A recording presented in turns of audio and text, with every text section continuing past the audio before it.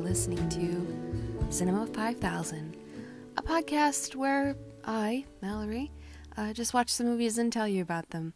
This is my show about me watching movies and trying to get to the number of 5,000 movies I have seen via Letterboxd. And in this episode, I'm going to talk to you about 3 movies I have recently seen. The first one I'm going to talk about is I Want You Back. This is a 2022 release that you can now see on Amazon Prime. I believe it's a streaming exclusive for them. And it stars Jenny Slate, Charlie Day, Scott Eastwood, and Gina Rodriguez. And it is a story about 2 folks, Jenny Slate and Charlie Day, who have recently been dumped by their exes. And these 2 characters end up getting together and decide, hey, we should try to stop our exes from being happy in their now current relationships and maybe get back together with them. We'll just, scheme together. The opposite sees the other person's ex in some scenario and, tries to ruin their life. So these characters are Peter and Emma, Charlie Day, Jenny Slate, and this is kind of a standard romantic comedy. I mean, there's no real surprises in this one, though I will say for a movie that is almost 2 hours long and got some formula elements to it, I found it fairly enjoyable. It could have been a little shorter, though at the same time, I liked where the story went when it came to Jenny Slate's character, and I did enjoy how Scott Eastwood's character played off of Charlie Day's character, because Jenny Slate is very quirky, and Charlie Day pretty much plays Charlie Day, though as the story moved on, I felt like the script gave these characters enough to work with to establish their personalities, their quirks. I'm not going to say quirk again, I promise. And how relationships work for these people, because we soon learn that Scott Eastwood's character maybe broke up with Jenny Slate's character Emma because he didn't really see, he didn't feel like she was having a good time in the relationship, and he didn't want her to be unhappy. And for Charlie Day, he does find that his ex-girlfriend Gina Rodriguez, is into a relationship and trying to be more open-minded, and maybe that brings them back together. Well, you'll have to watch and see the movie yourself. I did rate the movie 3 out of 5 stars. I found it fairly enjoyable, like I said, so I do recommend I Want You Back, which is directed by Jason Orley. And now a few words for those who loved A Fish Called Wanda. Lectures make me puke. This year's British comedy hit is Blame It on the Bellboy, with all the action, sex, good Lord, and danger of a sophisticated British comedy. Hollywood Pictures presents Dudley Moore, Brian Brown, and Bronson Pinchot in this year's hottest import. and they throw in a woman to boot. Blame It on the Bellboy, rated PG-13. Starts Friday, March 6th at a theater near you. I have heard of this movie mainly because when I was a small kid, I saw the poster for it on the front of the video store I used to go to when I was, 5, 6, 7 years old. I lived in upstate New York in the middle of nowhere, and we didn't really have a lot to do. We didn't go to the movies much, but we did go to the video store a lot as a family thing. Like every weekend, we all went and we picked up movies. And I remember distinctly seeing the poster for Blame It on the Bellboy on the front of the store. And I recognized Bronson Pinchot on the cover of that poster. And I was like, Bronson Pinchot. I know him from Perfect Strangers, a TV show I very much enjoyed as a young child. Though I never saw the film, and I also never made an effort to see it either. And the only reason I really watched it recently, despite having some kind of weird desire to maybe see it someday, was because I went to my local library and they had a physical copy of it on DVD, and I said, I guess now is the time when I get to watch Blame It on the Bellboy. So here's the thing about Blame It on the Bellboy. It sucks. It's not good. It's not that funny, but all things considered, in the realm of British comedies with some familiar faces, we've got Dudley Moore, Brian Brown, who you might remember from Cocktail, and we have Richard Griffiths, who I do believe he recently passed away. He was in the Harry Potter movies. and a bunch of other things. If you see the guy, you'll be like, oh, I know him from so many things. It also has Patsy Kensit, who hasn't been in a lot of movies lately, but I recognize from some 90s British films. But this is just a silly romp of a film where three different people with similar sounding last names, but not really. Only if you are foreign and goofy like the bellboy in question. He makes some mistakes when it comes to delivering different envelopes.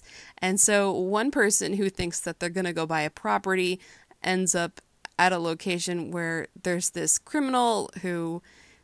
the criminal thinks he's come to assassinate him, and that's not the case. That's a mix-up. And then this guy thinks he's going to this date with this woman, and it turns out he wasn't going to meet a woman for a date. He was going to look at a house, and the realtor who was going to show him the house and isn't on the date with him is a woman. So he's thinking, oh, she wants to be with me and all this crazy stuff. And then this hitman guy who was going to go kill the other dude. He goes on a date. It's just a bunch of goofy stuff happening. Very much in the realm of the 80s, 90s British films that are just so-so with recognizable faces and, post A Fish Called Wanda in the world. So I don't recommend Blame It on the Bellboy. It's pretty bad. It's not that funny. But at the same time that it is a very bad movie, it, from start to finish, had an actual plot. The characters were drawn, as terrible as some of them were. You understood their motivations. And I'll say Dudley Moore wasn't that bad in the film. He had some, obvious goofy stuff happening, but he's a likable character in the film. So those are my thoughts on Blame It on the Bellboy from 1992, directed by Mark Herman.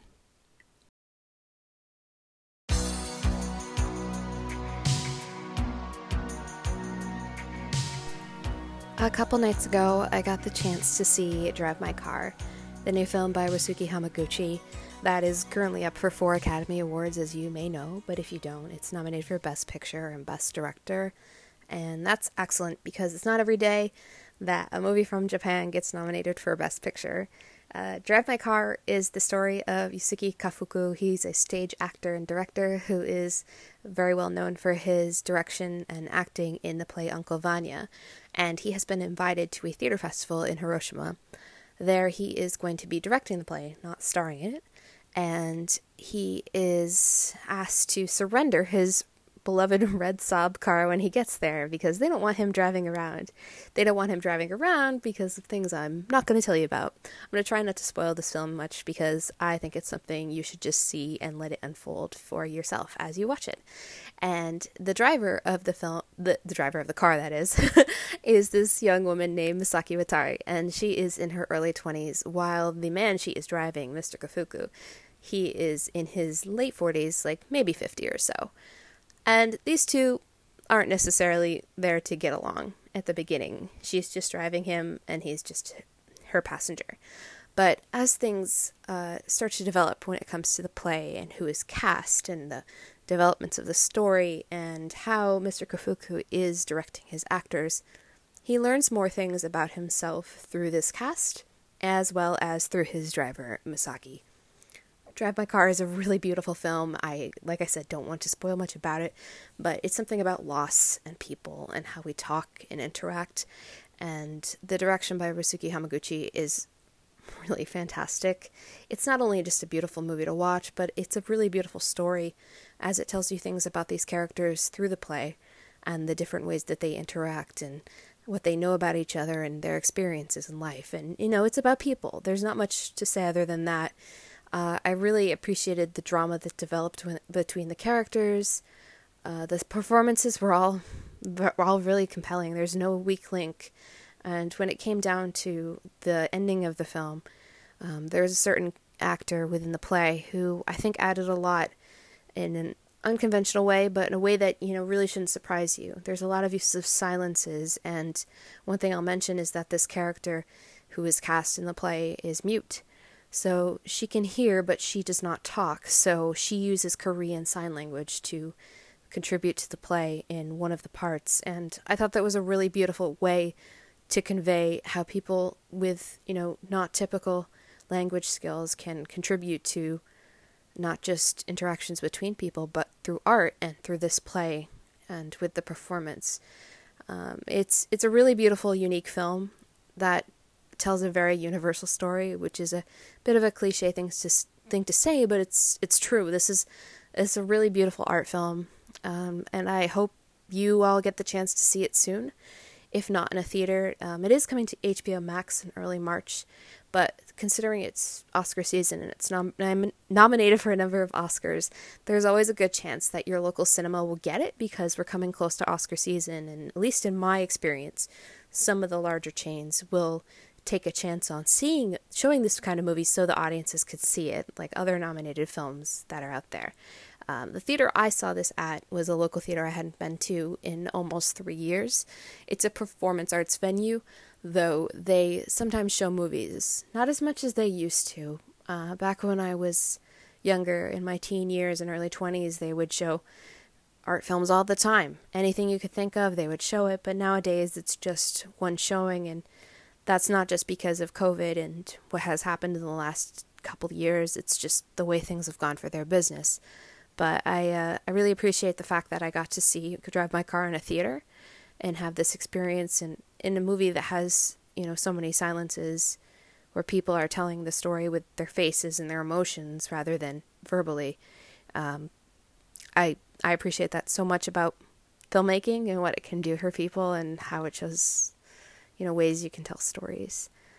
When the film was done, I originally had thought I would sit in my car and talk about it, talking in my car about Drive My Car, but I wasn't quite sure how I felt about it yet.